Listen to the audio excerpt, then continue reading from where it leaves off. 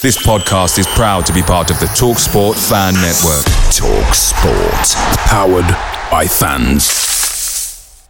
The TalkSport Fan Network is proudly supported by McDelivery, bringing you the food you love. McDelivery brings a top-tier lineup of food right to your door. No matter the result, you'll always be winning with McDelivery. Order now on the McDonald's app and you'll get rewards points delivered too. So that ordering today means some tasty rewards for tomorrow. Only via app at participating restaurants. 18 plus. Rewards registration required. Points only on menu items. Delivery fee and terms apply. See mcdonalds.com. Good morning. This is Talking Devils, the leading independent Manchester United podcast. I'm your host, Wade Barton, joined by Manchester United legend Paul Parker to talk over a quite difficult week at Manchester United. This is your bumper bank holiday 6-hour podcast edition. Only joking, it's not going to take that long. If you're watching live on YouTube or Facebook, feel free to get your comments and questions in. If you're watching the replay, say hello, feel free to comment, do reply. If you're listening back on the audio podcast as well, please be sure to subscribe and leave a review on the platform you are listening on. Before I begin talking about the week at United, I do want to take a few seconds to mark the passing of Tom Clare, a legendary Manchester United supporter who passed away yesterday at the age of 79. At his home in Louisiana. Tom had been suffering from cancer for a number of years, as everyone who knows him knows. He was very courageous in how he dealt with that. He still continued to make trips to Manchester and to Munich in that time. Very important figure in the United support base, obviously going back to watching the Busby Babes, and a good friend of mine as well. Loved him to bits. It was fantastic. Anyone who spent time in the company of Tom would have enjoyed his stories and his tales, particularly his love of Duncan Edwards and the Babes. He told some great stories about being on the pitch at Preston and David Payne, one of the players, getting hold of him and saying, "What are you doing here?" Do you know, put him on the substitutes bench because he'd run onto the pitch to sort of say hello to his heroes who were coming off at half time. And Duncan Edwards, he'd watch Duncan washing his car, and he'd say, Duncan would say, "What are you doing around here? Get away." Although I think there was more affection in the relationship than that. Tom absolutely adored the Babes, and like I said, in later life, to those of us who got to know him, I mean, he sort of moved to America in his later life and settled, where he was instrumental in the setting up of the Houston supporters branch of the United supporters group out there. But back home, obviously, whenever he returned back to Manchester or to Munich, where he'd made pilgrimages, he was obviously just adored. Everyone would always spend time with him. And I remember the last moment of his time in Manchester. He was here the last morning, and I went to see him, and we were talking. We were at his hotel, and he'd sort of made his sort of peace with not going to see Old Trafford again. I said, "No, come on, let's go." I could see that. I think he just wanted to go and see it one last time, just to be around it. And we went down in the morning, and I managed to get a picture or two with him.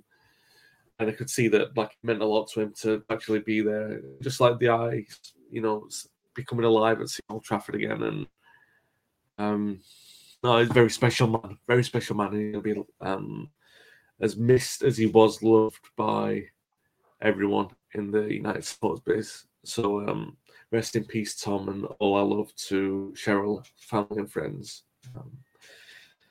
Okay, so Paul, very disappointing week for Manchester United. I thought, we'll get onto West Ham in a moment, but to wrap up Brighton very quickly, I thought we played all right at Brighton. It was a good game of football. Both teams played very open, but then there was a last-minute penalty draw. Football is a little bit funny like that with narratives. I mean, Brighton and late goals. I mean, there was Smith must score in 1983, and then more recently, there was the game down at Brighton where Bruno had the penalty after the last minute with the penalty drama at Wembley, and then losing this way as well. You might say the Brighton were owed one, the way the history sort of pans out, but doesn't make it an easy pill to swallow. Luke Shaw comes out and admits it's a mistake. It is a mistake. And he's been so good since he moved to centre-back. It's the first sort of real run that he's made in there. And the penalty's well taken, and United succumbed to a very disappointing defeat. What do you make of the way that things ended in last Thursday night? Well, I still have to know. You just mentioned there about Luke Shaw saying, coming out and saying he made a mistake. But how do you make a mistake like what? I was looking. I can't find a reason why his arm was up in the air. Was it because he felt indestructible and he couldn't make a mistake that he thought, oh, I'm not going to get this, so I put my arm up because no one else is? I really don't understand it. Was there a push in the back? A push in the back when you jump, you automatically, your arms go up. It's human nature. You think, okay. But there wasn't. There was no argument. And then when you see his face while it's all going on, or the referee's doing what he's doing, you could see it in his face it was a penalty. There was no way, there was no disguising it. There was no running in the referee's face and saying, you're wrong, you're wrong. He knew what he had done was wrong. Yeah. I don't see it as a mistake. I don't think it's a mistake. I think it's worse than that. I don't understand for what reason he put his arm up like that. There wasn't any shoving because he never complained, Wayne. He just accepted that, oh, well, I can't get it. I put my arm up. And you look at it, I think it was Dunk with him. I mean, for Dunk to have scored from there would have been incredible. And the way they defended, you'd have thought, no, this game was made to be 0-0. The way it was, the opportunities being missed, more so by Brighton. But I thought other than that, really, if they'd have got away, United had got a draw, then it would have been a well-earned point. But it takes you on the road looking then to go and get 3 points at London Stadium and taking 4 points out of those two games. I wouldn't say they're both difficult. Brighton was always going to be difficult. But I just think it was more the fact that West Ham have got this way about them, which they've gone and done again, is that they turn, it seems to play them at this time of the season where the games are quite important. There was one at one time when West Ham were already relegated and they made a meal of it. And there was the Blackburn Rovers one as well. I think it was that one as well. But I think there's been 2 previous occasions where United have gone away from home to play West Ham, and West Ham have come out, so happy for them now to know they're staying up, but to have beaten Manchester United, they'll be making T-shirts now, and I've got to deal with that. Yeah, Paul lives in that area of the world. Ben, just closing on the Brighton one, I think it's one of the heat of the moment things comparable to Suarez Bayern incident, completely inexplicable. I mean that's the word. I think I'm saying a mistake, but carelessness is probably another one. Richard says, I've got an argument about the last 2 games we deserve to lose. We need to step up a few gears, otherwise we'll blow top 4. Obviously, we're going to be talking about all of that. It's funny, you mentioned playing West Ham at this stage of the season. I promise the listeners and viewers we didn't have this in combined notes, but I did put a note in that to say whenever we play them in May away from home, there's always some kind of nonsense like this. It's again, I'm going to talk about Brighton and the sort of DNA of the fixture.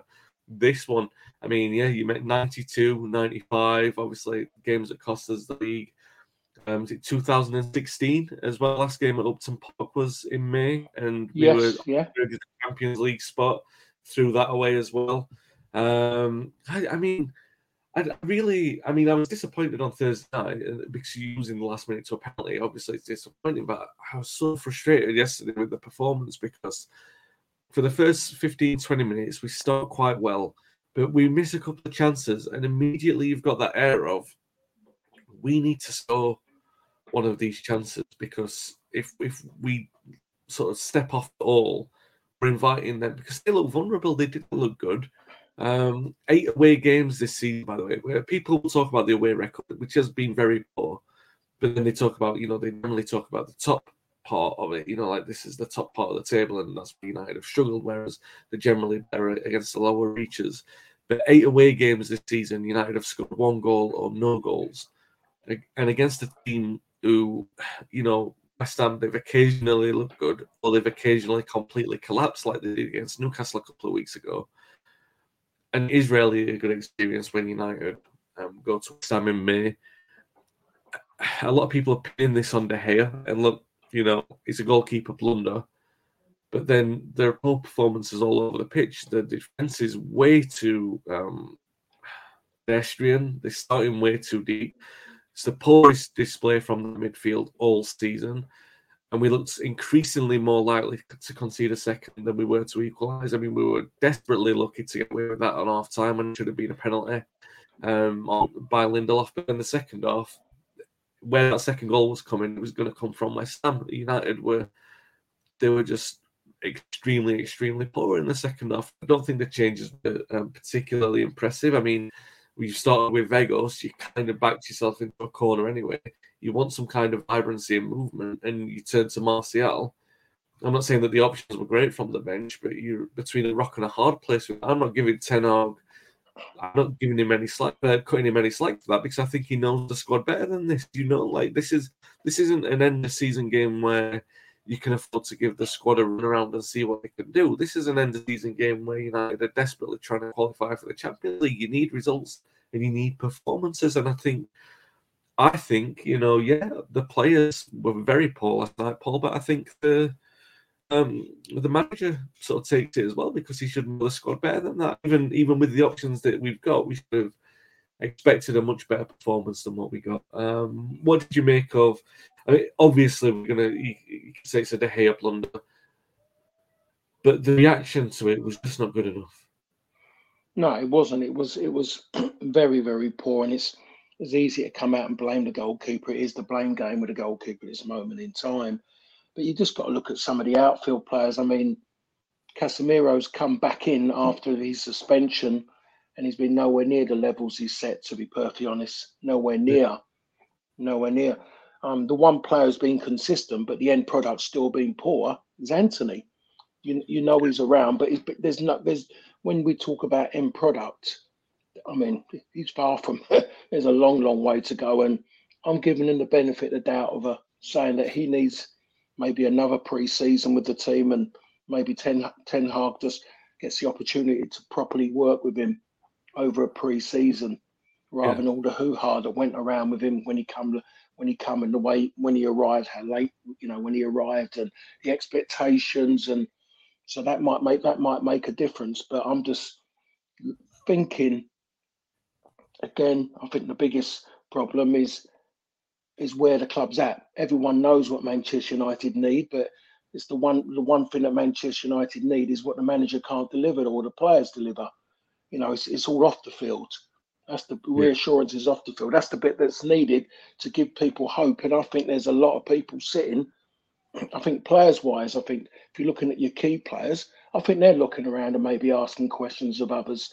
The problem is if you start getting in your head too much about that, your own performances get affected as well, in not believing in the people around you are good enough, or even I think we're looking at now, and not really wanting it as much as what you do, because they're just not. They're thinking, it's the end of the season. I don't know. I've got nothing to worry about. I might get a move, but whoever I get a move to, I've got to pay all my wages, and that's a big, big problem as well. The wages that those players are on, have been given over the years through separate managers. And so they're earning more than what they should be earning, given their ability and given the fact of what they've delivered.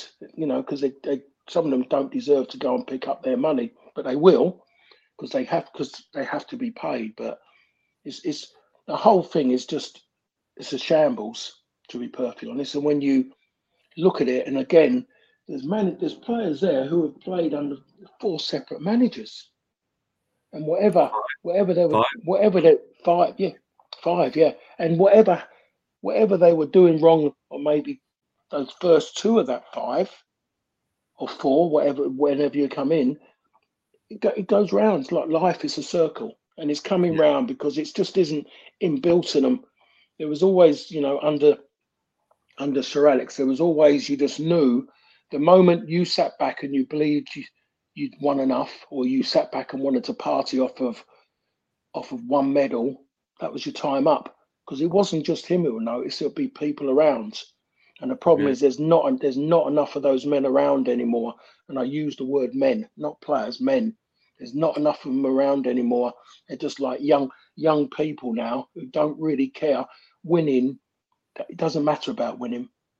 You know, it doesn't matter about winning trophies, winning medals to a lot of them. Yeah, I'll get to this in a second, actually. I'm going to close off on the West Ham game. Well, my thoughts on the De Gea moment. But Ben, and this is I'm leaving your comment next. I'm going to come back to it because it does relate into the next point I'm going to get onto. Just on De Gea, I did want to have a little say because I've had so many people in my mentions. Earlier this week, there was a tweet that was put out by one idiot who said De Gea gets praised because he makes saves from shots that go straight to him. So I tweeted that saying, well, it's obviously a massive exaggeration. So I said, well, no, he gets criticised because he's not prime Xavi, which was obviously a take on the original tweet saying you're going way over the top set because obviously he makes great saves, but he's obviously not prime Xavi as well. But everyone was saying, I think that he is prime Xavi. So it's not my fault if you didn't get that. It's not my fault. You need to do that yourself. But the number of people that I've subsequently had in my mentions because I defended him technically, saying, "Oh, aren't you going to say something about De Gea now?" What do you want me to say about him? I mean, you think it's not obvious that he shouldn't have done better for the goal?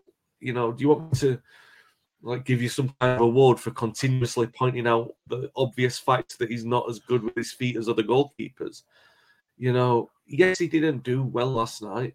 But the players, the West Ham players who were approaching goal, were allowed to jog towards the goal with little intensity, and they had no challenge from our players as well, who surrendered the ball away in the first place. So yes, De Gea's at fault, but the goal comes from the root, and the root cause wasn't De Gea last night. And in my mentions all night, going through to this morning, guess what, guys? It's okay to defend players. It's okay to support them. It's okay to continue to do that for as long as you want to do it. And guess what? It doesn't mean that you're blind to the bloody obvious. It doesn't mean that you can't see that a player made an error, or that error cost us the game, or that there are missing abilities which might make us better, either in the goalkeeper or in the rest of the team. That you can't see a player who's coming towards the end, that the player's past the prime, or that we need a replacement because the game's moved on. It doesn't make you a better supporter for continuously and constantly referring to it every time he makes an error, or a complete pass, or an incomplete pass. It doesn't make the rest of us blind to it either. It doesn't make the rest of us have lower standards because we don't complain about it every week, because we don't complain about a player that you can't transfer out in April, especially a player who's been there for more than a decade. It is okay to support. It really is. And I hope, it is okay. It's still okay to hope that players have a great game every time they step out onto the pitch, every time they play for Manchester United.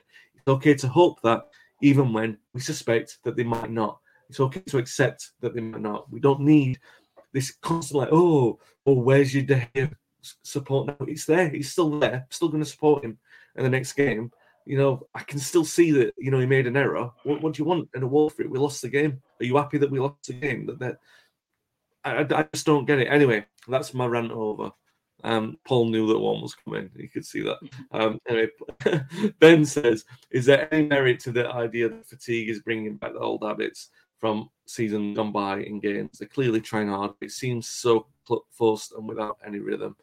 I do want to talk about this because I'm looking at the season calendar, Paul. 5 losses since the League Cup final compared to 6 for the entire season before. Now, injuries are obviously one reason. And yes, for a large part of the run since Christmas, we've missed either Casemiro and Eriksen. We missed Rashford for a little run, or we've missed Martinez and Varane, which is, it's quite key to lose 2 defenders and 2 midfielders. But it is concerning about the very flat performances. I mean, up until February, Ten Hag was keeping the same team, and he really could drum in this game narrative of every match is serious. The mentality was there, and it seemed to be working really well. Now, obviously, that's call upon different members of the squad and rotate them in, some of them into unfamiliar positions. You have to wonder if the squad are up to it. I mean, since winning against City in the league, it almost felt like we were saying, United, are we in a title challenge?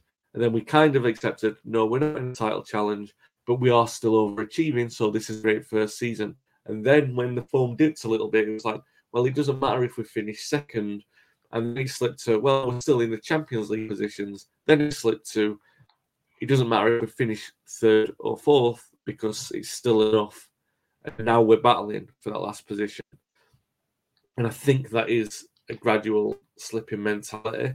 And I do think that some of it is residual from the previous sort of mentality of the squad. And maybe looking at players like Martial coming in who they know that they're not going to be there for the long term, so it doesn't really matter for them. They don't have any urgency. Even for players like Sancho, like a little bit concerned about the future, thinking, is there any point in making this extra effort? I'm not saying that Sancho's not trying. I just think that they're breaking their back to try and sort of pushing out. You've seen that desire from players to try and really get over the line. And is it an excuse to say that they're knackered at this moment in time? Because I still think you're still entitled to see a little bit more than what we saw. Some people might think I'm being melodramatic with all this. I would like them to tell me how and why I am. I think the thing is that we know from some of this squad is that it is frustrating. And we do know that these mentalities exist within the squad. But that makes it a Ten Hag issue, doesn't it, Paul? Because he's now got the one task to try and address the mentality. How does he do that with 4 league games left and a cup final left? Is like this regression in mentality it's become concerning. Yeah, it is concerning, and it's about him now finding the players that he knows have got enough in them who want to achieve, players who want to give everything. And he might have to maybe look at his bench and maybe look at a couple of young lads. When you look in the wide areas, I mean, Anthony's done okay, but you just think to yourself, maybe he needs a bit of time off and gives someone else a chance, because all he's doing all the time is just messing about between Anthony, Sancho, Rashford and Martial. Not so much Rashford. Rashford starts because of the amount of goals he scored. And again, I'll say it, is that if Marcus Rashford doesn't score a goal, you will say to yourself, what the hell has he done? He doesn't go past people. Decision making is poor. Any more than two touch. Last night for the last 20 minutes, for the first 20 minutes, he was pretty good. He was United's liveliest player, but then he was, after the goal, like the rest of them, nowhere. Yeah, I mean, because space was created for him to run into, and he was going on to the ball. It's about when the game and teams sit deep, that's when he struggles. He struggles in that area. And that's maybe when sometimes you have to make a decision. You look at the games he was out, United scored goals as well. Yeah. They were scoring goals. So I think he has to look at other players who he can believe and want to give everything, want to prove a point. There's not enough of them out there at this moment in time. Luke Shaw was at fault for the goal. He's the one who initially gave the ball up easy, didn't he? And just over the halfway line, defending just over there. He gave the ball up. So it always ends with the goalkeeper getting the blame, because they're the ones they see last before the ball goes in the back of the net. More so if everyone believes that the goalkeeper should have got the ball as well. So that's why it ends up the goalkeeper's fault. The idea that it might, but it is always when players are on a losing run, is what United are at the moment, not playing particularly well. Second halves have been a problem of late. It's always the first thing coming to people's head, which has been pushed by everyone out there, is they're tired. Of course they're going to be tired. You're going to be tired after, when you're running around for about near 60 minutes, you're kind of jogging, or you may be sprinting every so often. But it's a great one to use, because it's what everyone else says. When a player's not playing well, he's not having a bad game, he's tired. You think to yourself, no, he's human. No one is perfect, perfect 100% every single day. It happens. The man who goes out to his job in an office, he goes out feeling great, some days bad, the other, but he knows he has to finish. He has to do that duration of time to make sure that he's guaranteed, and the fact to feel justified that he's earned his corn at the end of the week or the month, whenever. So I think sometimes it's an easy and a weak excuse to keep using this word about tiredness all the time. The reason why you do a pre-season is that to work your body so it gets tired, it gets fatigued, but then it's about you then working that. That's what it's about. That's what physical fitness is and mental fitness is. The two go together. You can't have one without the other. So I think it's easy to come out and say this. And the players as players, we will take that from people when they think, oh, we're tired. Oh, we're tired. Never, no player's ever going to come out, no, I'm not tired. I've just had a bad game. They're not going to do that. They're going to use what people put on social media and what they come out and say, and they're going to go, yeah, you're right. It's like, oh, we're a little bit, oh, things ain't going well off the pitch now, and it's like, blame what's happening off the pitch and what's happening on the pitch. Where is players' personal pride gone? You know, the game has changed. The game has changed now. It's not nine. The ball is not in play. I think they've seen one of the best teams. I saw it today. I mean, it's about 60 minutes of football. The ball's in play. Less 60 minutes. Yeah, less than 60. And you think to yourself, and they're telling us they're tired. How can they justify that? How can these people, sometimes you have to be selfish, and you can't come out and say he's tired when you've been watching him not playing well, and you're giving him excuses tired, and you think about what have you been doing all week for your family, to pay your mortgage, to pay your bills now in today's world, and you're giving him an excuse to say he's tired. It's incredible. I mean, Wayne, you'll be able to tell me, how many players did we kind of use during that season of 93, 94? Yeah, I mean, and I'd say, I mean, we did give, that was like an introduction for the players like Anki Button and Gary Neville, but they were getting 1 and 2 games, and the majority of you were playing full calendar. I mean, the entire defence was almost 60 games. Yeah, it was. I missed one game. The boss left me out 93, 94. Was it? He left me out of the Oldham game at home. Yeah. Which was on April the 4th, which was my birthday. I remember that. I had the Raven ump because of my ankle. It was about my ankle thing, so he left me out just for that one. I had the Raven ump about it because I wanted to play. So I was sulking big time. But I wanted to play. I didn't want an excuse to miss out on playing football, playing there on the verge of something big happening. I wanted to play football. So I just find it very, I think people are letting players off far too easy, but I keep giving them that excuse about them being tired. Because they are going to get tired because they're doing something where you do work your body. But then once it gets to a level, then it's about that bit working to drive you on. So, like doing a marathon, isn't it? Marathon, you never run a full marathon before you do a marathon. You don't do 26 miles. It's your mental strength that takes you over the line. Because they don't test themselves. They test themselves when they're actually doing the race.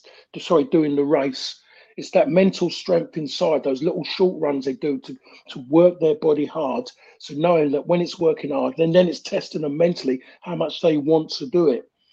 No one ever tells tennis players they're tired. They're going from one tournament, but they're traveling in planes all over the world to playing tournaments. The same as golfers, but no one ever talks about tennis players ever being tired. Yeah. Never. It's strange, isn't it, really? And what they put in a tennis match or even in a tennis set is more than what happens on the football field. So I'm not having it.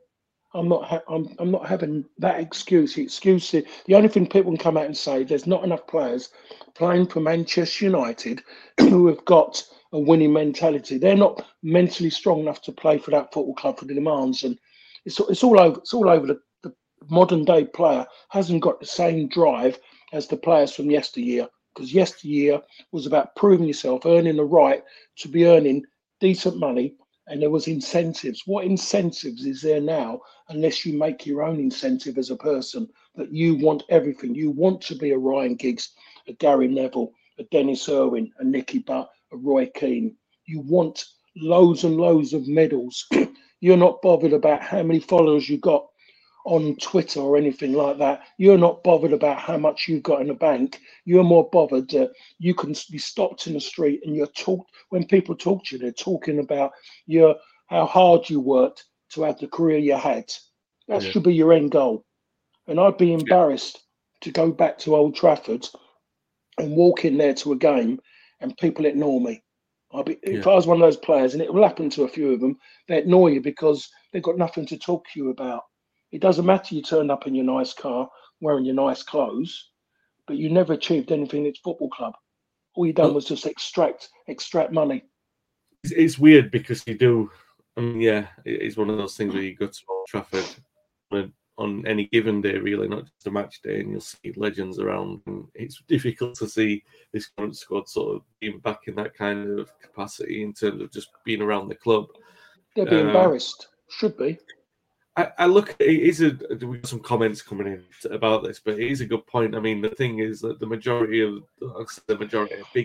of this squad has been around for like 6 or 7 years, and that's been a yo-yo period between not success. It's been a yo-yo period between qualifying for the Champions League and not qualifying for the Champions League, which is underachievement and gross underachievement, and they're still in the squad. There's not been a big colour or anything. And don't get me wrong, I think Solskjaer in one window, maybe his first transfer window, and Hag in his first transfer window did a fairly big overall in terms of an immediate transition and getting players out. But there's still a lot of survivors in there, which sort of says they've not paid a consequence for the club's failures on the pitch, and they are relative failures compared to the history. And it is a sort of very sort of, like you said, if there's no accountability for it, they don't have the ambition or they don't have the necessity in the last sort of 6 or 7 games to go that extra 10%, which the club are going to need. I mean, people hopefully will get where I'm coming from with this.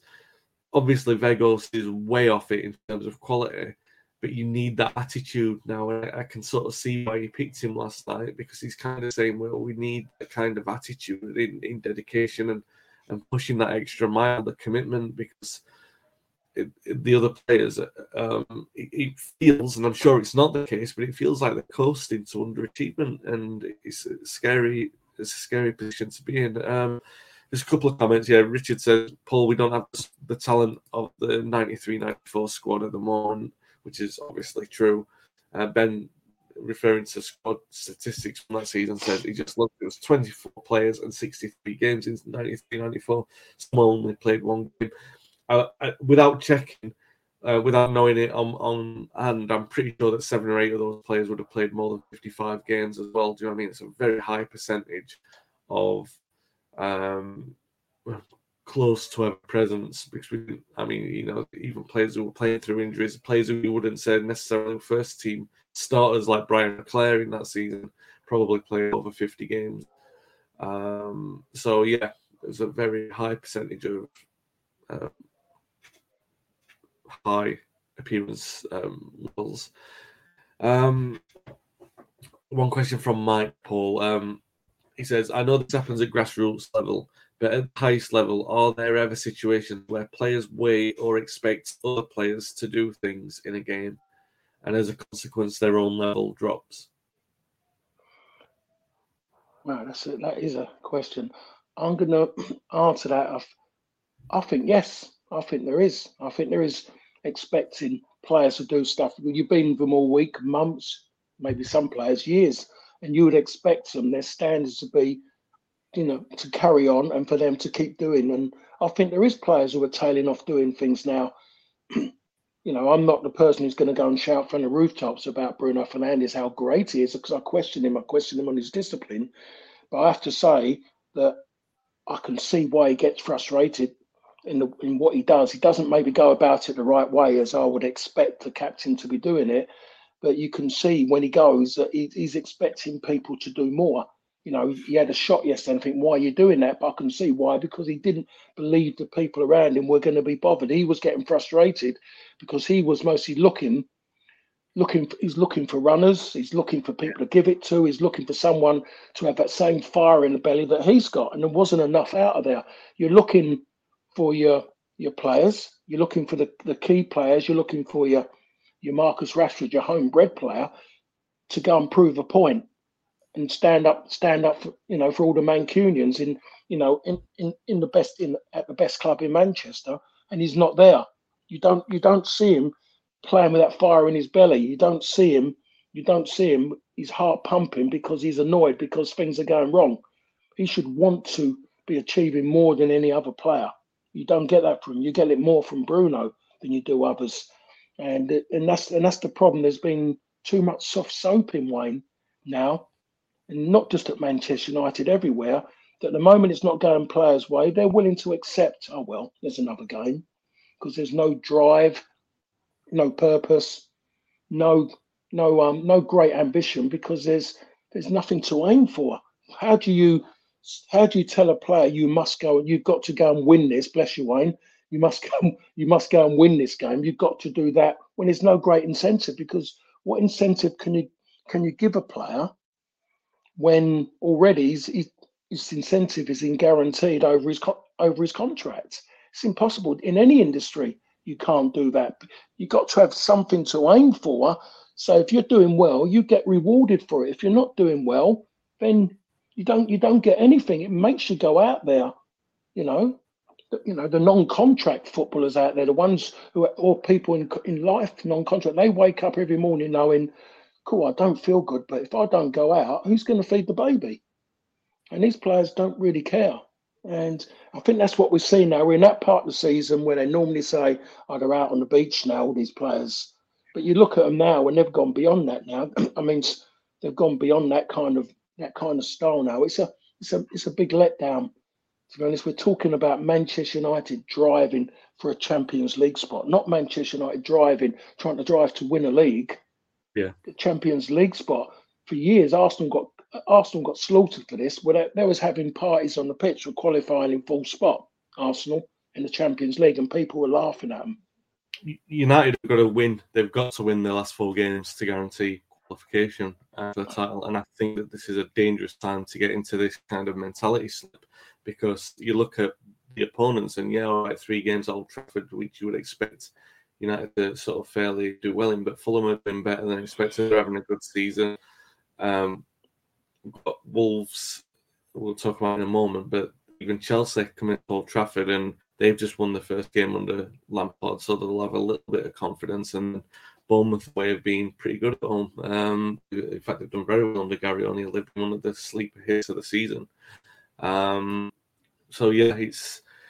It's difficult to know, because, I mean, how do you shake it off? I mean, how does Ten Hag, is there a way that Ten Hag addresses it other than, you said it earlier, is it a case of maybe taking Anthony out and putting Pelestri in, or putting Garnacho straight into the team next week, putting Sabitzer in even, to sort of say, I'm not saying that Sabitzer was particularly brilliant when he's come on recently, but in terms of, let's say, making a statement with one of these players, just to say, look, I'm shaking it up, I'm putting this in, because if you're going to get half an hour at the end of this game, you're really going to need to pull something out of the bag. We're going to need urgency for all that time that you're on the pitch. And I just think you're going to need that, because United in games, every game this season, I'm talking home games as well, they've never really been truly convincing. There's been 1 or 2 games where they've won comfortably, 1 or 2 games where they've won comfortably. Think about that. Even the home record being as good as it is, how often have they been in a position where they've been 3 goals up and been able to rotate players? It's not been very often. How often have they been in a position where they've been 2 goals up with 20 minutes to go and been able to rotate players? It's not very often that they've been like that. And yes, you can talk about the tiredness, but it's a chicken and egg situation then, because the players they need to get to that position to be better than what they have been. And it's I don't want to be melodramatic, Paul, but it puts the Champions League, these 2 defeats have put the Champions League position in real question, where they're going to have to turn around. The squad have got a massive responsibility in this next 4 games. It looks like a fairly comfortable run on paper, but we don't expect that it will be, because of the way the squad has addressed the last 6 weeks. It's concerning. It's a big, what looked like a comfortable run of fixtures has now become really significant in United's, not just next season, but we're talking near future, because they must qualify for the Champions League this summer. Otherwise, there's going to be huge repercussions. Yeah, I mean, that's the problem. Everything was set that way. Everything was in the bag, and the certain players have just taken it as granted, haven't they? It was just going to happen. And the one thing we do know, which is an old saying, is that football doesn't just happen. You have to make things happen. You have to, and that means by working hard. And another old saying is you have to win the battle before you win the war. I mean, one of the ones that, during my time, but they're all facts. It's just a fact, and you have to give a little bit before you get anything back. No one's going to give you something. You have to go out and earn it, and then then you get the right to go out there and take it. And they're just not doing it. Just not doing it. It's old fashioned, but the game hasn't changed that much. It's still 11v11. It's just the most difficult thing now about it is the people who are playing it. That's the problem. They're making it complicated. They're the ones who are, you know, making it difficult for people to watch it because it's becoming that way, but virtually unwatchable at top level. The way unwatchable, the way that things go on, and the way players apply themselves. Because all people want is honesty and hard work. And when you see someone lose the ball, you don't want to see them walking after. You think, you're in a team game here. If you lose it, try and get it back. Try, but don't just give up on it and let someone else do it. And that's what it's become now. It isn't what it used to be. And when you just mentioned there Sabitzer, every time he plays with a little bit of a spring in his, in his heels. He's trying to prove a point. He's trying to prove by his comments he made about being here compared to Bayern Munich. That should be enough to say that he's saying everything, all the right things about what the club's about, and that's what you want to hear. You want to hear someone talk highly about your football club. But every time he comes on, he wants to go beyond. He wants to get in the box. As much as he likes Casemiro and Eriksen, both of them have been out for a little while. Casemiro's been off and on. He can't get himself going at the moment. Someone like Sabitzer around him Casemiro just might take a little bit off of him, because you can see him going up and back, and he's doing more work going up and back. He's doing a lot of it now without the football. When you wanted him to be doing it with the football, they're not controlling the ball. They're not getting on the ball. They're not dominating the ball in midfield, and which they were doing before with Casemiro, and that's when everyone saw the best of him. Yeah, in that sense, and that's the bit now, and he's got to look at that. Eriksen maybe just needs a game. He might just need a game to sit back and watch for a while, and maybe understand that that he can't come back in and do what he was doing before straight away. There's something that needs changing, and you just mentioned Garnacho. Yeah, I would. He must be hungry. He's signing a new contract now to prove a point. Go out there and enjoy that moment. The fans would relish the fact of him starting the game now. And it may be the lift that the players need, a little bit of lift to hear it from the terraces. It makes a big, big difference. And it's missing all that kind. It seems a bit lifeless at the moment in time. I don't know sometimes. I mean, as much as when I was playing, virtually everyone knew the team that was going to play. I think something like now, in the position where United are at the moment, it does need freshening up. Continuity is great, but continuity is only good if the results are going that way. After a while, people are getting bored. People are getting stale. After what's happened, they don't want to see some of those players anymore at this moment in time. They'll just take anything, somebody who's going to run around and make a difference. And that's what they haven't seen that. Brighton, good game. It was a wonderful game to watch. If there was a neutral support out there, they would have loved that. But then you think, okay, didn't get a poor decision by a player, cost them at least a point now. So you go to Upton Park, you go to London Stadium, and you expect to go there and perform again, get hold of the ball and move the ball around. Didn't do it against the sides, which I watch a hell of a lot. I have to put up with it at home. I have to put up with screaming in my ear hole. And who can't pass the ball, who don't pass the ball in midfield. West Ham mostly have had their... It'd be interesting what their percentage was in possession yesterday. It'd be one of their best ones in months. Yeah. No team has ever allowed them to pass the ball. Souček mostly had his best game in months, and I mean months. Every West Ham fan wants David Moyes to leave him out. They don't want to have a go at him. They want him because he has struggled, because he's not a good athlete. And yesterday, blimmin' hell, he was looking like... 1 minute he looked like an endurance run. He could have been Brendan Foster. And the other one, he looked like a sprinter, the way he was running around, going past people. United made him look a better player. That was the problem. West Ham's defence has been awful. Kehrer has been awful.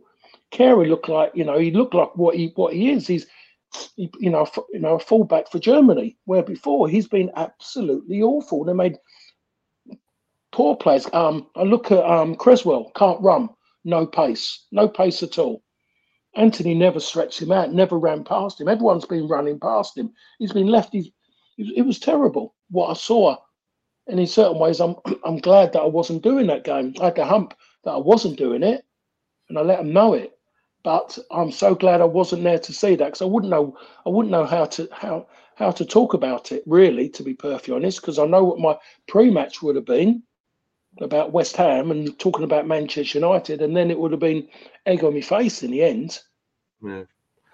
It's an interesting one because we rewind all the way back to the start of the season when we lost to Brentford, and Ten Hag obviously put the players out for this run, had this massive mentality shift that lasted months with the team, and he could be credited for that because, I mean, at one point we were saying it was transformational for the club in the impact it seemed to have, and you know, in many ways it was. But I look at what he's got to do now, the responsibility of him and the squad, and it's funny because we're talking in a week after the Jimmy Murphy statue was unveiled last week, and just after it was unveiled, there was a poem by Tony Walsh, the Mancunian poet, really fantastic poem about the blood, thunder, and spirit of Jimmy Murphy, and how it was so inspiring, and everyone was saying afterwards, "Oh, that'd be great to have it on the pitch before the next game at Old Trafford, or at a game at Old Trafford, or have him do it as a team talk or something like that." And maybe not that, but I think the pictures, Paul, of the last two games, the celebrations, the Brighton dressing room celebrations beating Manchester United, and the West Ham celebrations of beating Manchester United, and maybe showing that this squad that this is who you're representing, and look what it means to these players. It seems to me more to them for them to beat you. If it means that much for them to beat you, don't give them that satisfaction, because the next four games, if Wolves win Old Trafford, it's going to make their season. If Chelsea win at Old Trafford, it's going to make their season. If Bournemouth get a win over Manchester United, it's going to be the highlight of their season. You know, Fulham is the same. And then Man City would absolutely love it if they knock a few past us. So for all these teams that we're about to face, getting a win over United is going to be the highlight of their season. Does his squad want to be the kind of generous centre team that we've seen in the past, where they're giving, this team hasn't won at Old Trafford since X year, you know what I mean? This team's done a double against United for the first time since 1921 or something like that. We need to sort of, I don't know how Ten Hag does it, but maybe that's the way of just showing him the pictures of these teams celebrating, playing against us, and saying, this is what it means for these teams to beat you. Can't it mean enough for you? Is that too simple? Am I looking at it too simple? No. When you're saying it, I mean, I've had that when I joined. I've told the story so many times about when I was at QPR and we beat United. I think we beat them 3-2. Andy Gray, scored 2 goals, one of them from a free kick, and we won 3-2. And Trevor Francis has brought champagne into the dressing room. It was a midweek game, it was, and he brought champagne in the dressing room, and I'm sitting there with, Kenny Sanson, Peter Reid, Nigel Spatman, Ray Wilkins, who is them? There was obviously Big Alan McDonald, and he's come down half a dozen bottles, and we've kind of looked at each other and kind of gone, I've just kind of looked at myself, that ain't right. Why are we doing this for? We got a game on Saturday, another game Saturday. You can imagine the likes of Peter Reid, Ray Wilkins, and the Kenny Sansons who'd been and done a bit more than what I'd ever done at that given time. And we just kind of looked at each other. I mean, the ironic thing about it, on the Saturday, we had Coventry City at home. The crowd dropped off, slightly dropped down. The atmosphere was never the same when we got beat. And that's what. But I don't get it. I mean, I saw that Brighton bit, and I love watching Brighton. I must say, I really enjoy it more so now. And his new manager, fantastic. But I saw that, and that kind of put me off. I think it's Newcastle who started this rubbish, these silly pictures after wins. And I always think, Egan, it's another game. Do that at the end of the season. If you've achieved something, you surpass something, I understand West Ham in a way, because that 3 points guarantees them. The manager, they've been under a lot of stress to the players, and even being around it, everything's so negative. So I get that in a certain way. But Brighton won, you're chasing, I don't really get that. But I've seen that so many times. I mean, you used to go and play. We lost to, I think it was Crystal Palace or someone at Sellers Park at that given time. And they were singing, they were shouting. It was absolutely incredible. And we'd won, that's one of our, we won the league that year, that season as well. So So I've never seen that before, and it made me understand the club that I come and joined, how much people get out of it. People don't really do that when they beat Liverpool. It's a different thing. Liverpool have got what they've got. Manchester United is something completely different in the way people take beating Manchester United to beating Liverpool, which people's doesn't matter what state that Manchester United are in, people enjoy it because 5, 10 yards down the line, in black and white, there it says so and so, whatever, beat Manchester United. People don't know the reasons behind it. They're not looking at any issues going on at Manchester United. It's just that win, because people will not want to know the story around it. They just see that result, and that's it. Exactly. I mean, and the grey area yesterday, you said, oh, well, we didn't have Varane and Martinez. But yeah, people aren't going to be looking at that. They're not looking at it this morning. They're not giving Ten Hag the excuse to say Champions League qualifications on the line, and you really need to turn this around, mate. And to be fair, I think that's where we both are as well, because, I mean, you can't have it both ways. You can't credit Lindelof and Shaw with massive improvement and then not expect them to get a result against West Ham, or criticise them for the underperformance, because, I mean, yesterday was so disappointing. And you could see it coming a mile off. Not necessarily Brighton, because Brighton, like you said, it was a great game to watch. And it looked like, like against Arsenal when we lost late on, at least United, without Casemiro, they'd given it a really good go. And they played a good part in the game. Whereas in some of these games, as yesterday, you just could sense that United weren't at it from the off. And when you sense that with this United team, you generally got a good nose for what they're going to do, and that's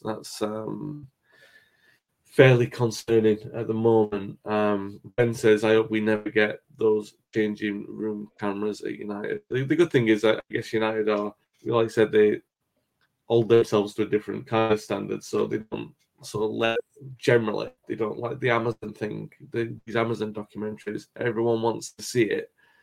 Everyone who's not a United fan wants to see it. I guess there's some people in the sport base that do want to see it, but I wouldn't. Even in a good season, I wouldn't want to see it, because I just think United are supposed to hold themselves to a different kind of standard. And anyway, that's by the by with that. It's going to be a very tough couple of weeks, and I think I'm looking at it from two different angles. The first is needing to change that mentality around quick. Generally, the responses have been pretty good. Obviously, it wasn't from Brighton to West Ham, but with a week behind us for a home game, hopefully Ten Hag can get the message into this team. The problem that we have got is that the responses have been weaker and weaker. They were pretty good, and now it seems to be they get enough in the results to get over the line, but they don't really show much in terms of performance. Like I think it was at Villa after Sevilla. We did enough to get the win, but it wasn't really enough to say, well, we've turned the corner.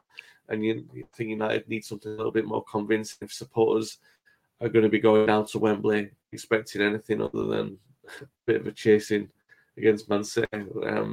That's the danger, really, isn't it, Paul, at this moment in time? And again, I don't want to end the podcast on a melodramatic note, but the big challenge is Ten Hag has done so well. By mid-April, you were saying there's a really strong first season for it, and now it looks, if the train goes off the track a little bit, it looks like it's a little bit derailed, and you're feeling like it's ended in a negative squib. It's a bit of a dangerous sort of run of form for him. It is. I mean, the thing about it, though, if it was to derail, a League Cup's not enough. Yeah. You look at it, you go, was the League Cup all right? You think to yourself, well, no, not really. Not when you dipped your both feet into the Champions League position, and they should have been. But while both those feet were dipped in, they should have been cemented. But it's blown up. It's gone to pot at this moment in time. And if they do get over the line, there's a big argument.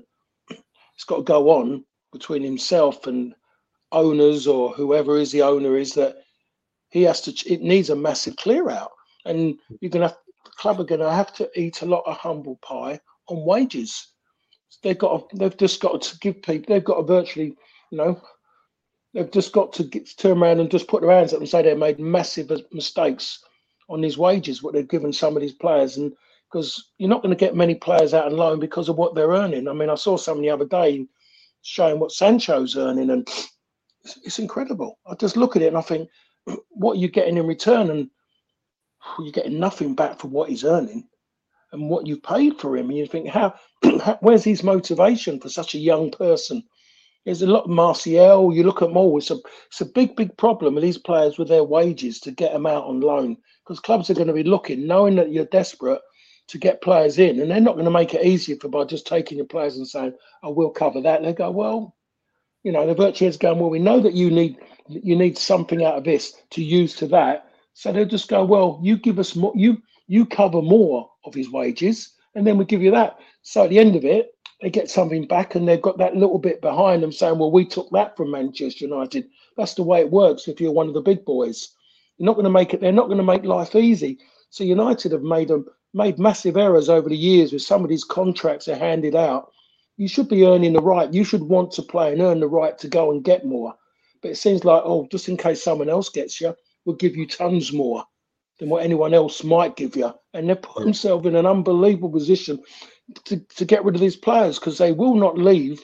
They won't walk away from it for what they've got, because they're worried about being laughed at, because now everyone knows what people earn. That's what, as it wasn't like that before. They're not going to do it. They're going to go, oh no, I'd rather sit here and not play regularly at all, but get my money. Waste of a career. It's good if you can finish football at 70, but no, but they're quite content to sit around and just pick their money up. So as much as everyone knows what they need in United, and everyone knows, you don't have to be a United fan, the biggest problem for the manager is to convince some of those players to leave. They know that they're not wanted, but they know that they're sitting on the back of a very, very fruitful contract. It's there for them. Yeah. No, it's a difficult moment in time. And the other thing I was going to say as well, by the way, I get it wrong with the Villa-Sevilla thing. Villa was after the Spurs setback. If nothing else, I mean, take the sort of the external motivation out of it. You could even look at the last few away games and say, all right, we played Spurs on a Thursday night, Brighton on a Thursday night, West Ham on a Sunday night. Very unfamiliar kickoff times, horrible kickoff times for the team and for the support. If you don't look at it from the support perspective and say, well, does anyone want to be going, trying to scrabble to find a train back from London or the South Coast at 10 o'clock on a Thursday night? Well, 11 o'clock on a Thursday night. Yeah, or 11 o'clock on a Sunday night from London. Do it for yourself. Do you want to be travelling back home at that time on a Sunday night? No, you don't want to be doing that for your football. You want to be, feet up, watching the rest of the game, having played on a Saturday afternoon at either 3 o'clock or 12:30, and then playing your games on a Wednesday night. Much better preparation, a much better spotlight for it. And I don't know, any variety of this combination of these methods for Ten Hag, probably something much smarter than what I've suggested, because he's a much smarter man in the position that he's in. So he'll come up with something. And next time Paul and I are on here, we're talking about the positive reaction to that, as opposed to the damp squib, as what it feels like at the moment. Just want to close off by saying thanks again to everyone for watching and listening. And a little reminder just that we're paying our condolences to the family of Tom Clare, the legendary United supporter who passed away this weekend. Thoughts are with him and his family, and obviously I will be thinking of him this week. And if you haven't already educated yourself about Tom, if his passing is one of the first things that you've heard about him, then there's plenty to read online about how important he was as a supporter. And if you're watching live on YouTube or Facebook, or if you're watching replay actually now, feel free to comment. We do reply to the comments. If you're listening back on the audio podcast, be sure to subscribe and leave a review on the platform you're listening on. We will be back soon to talk about United's reaction to this latest setback. Until then, stay safe, stay well, and have a great week. Away days are great, but there's nothing quite like playing at home. The same goes for McDonald's. Maximise your home ground advantage with McDelivery. Order now on the McDonald's app. At participating restaurants, 18 plus, serving times, delivery fee and terms apply. See mcdonalds.com. Botox Cosmetic, out of botulinum toxin A, FDA approved for over 20 years. So, talk to your specialist to see if Botox Cosmetic is right for you.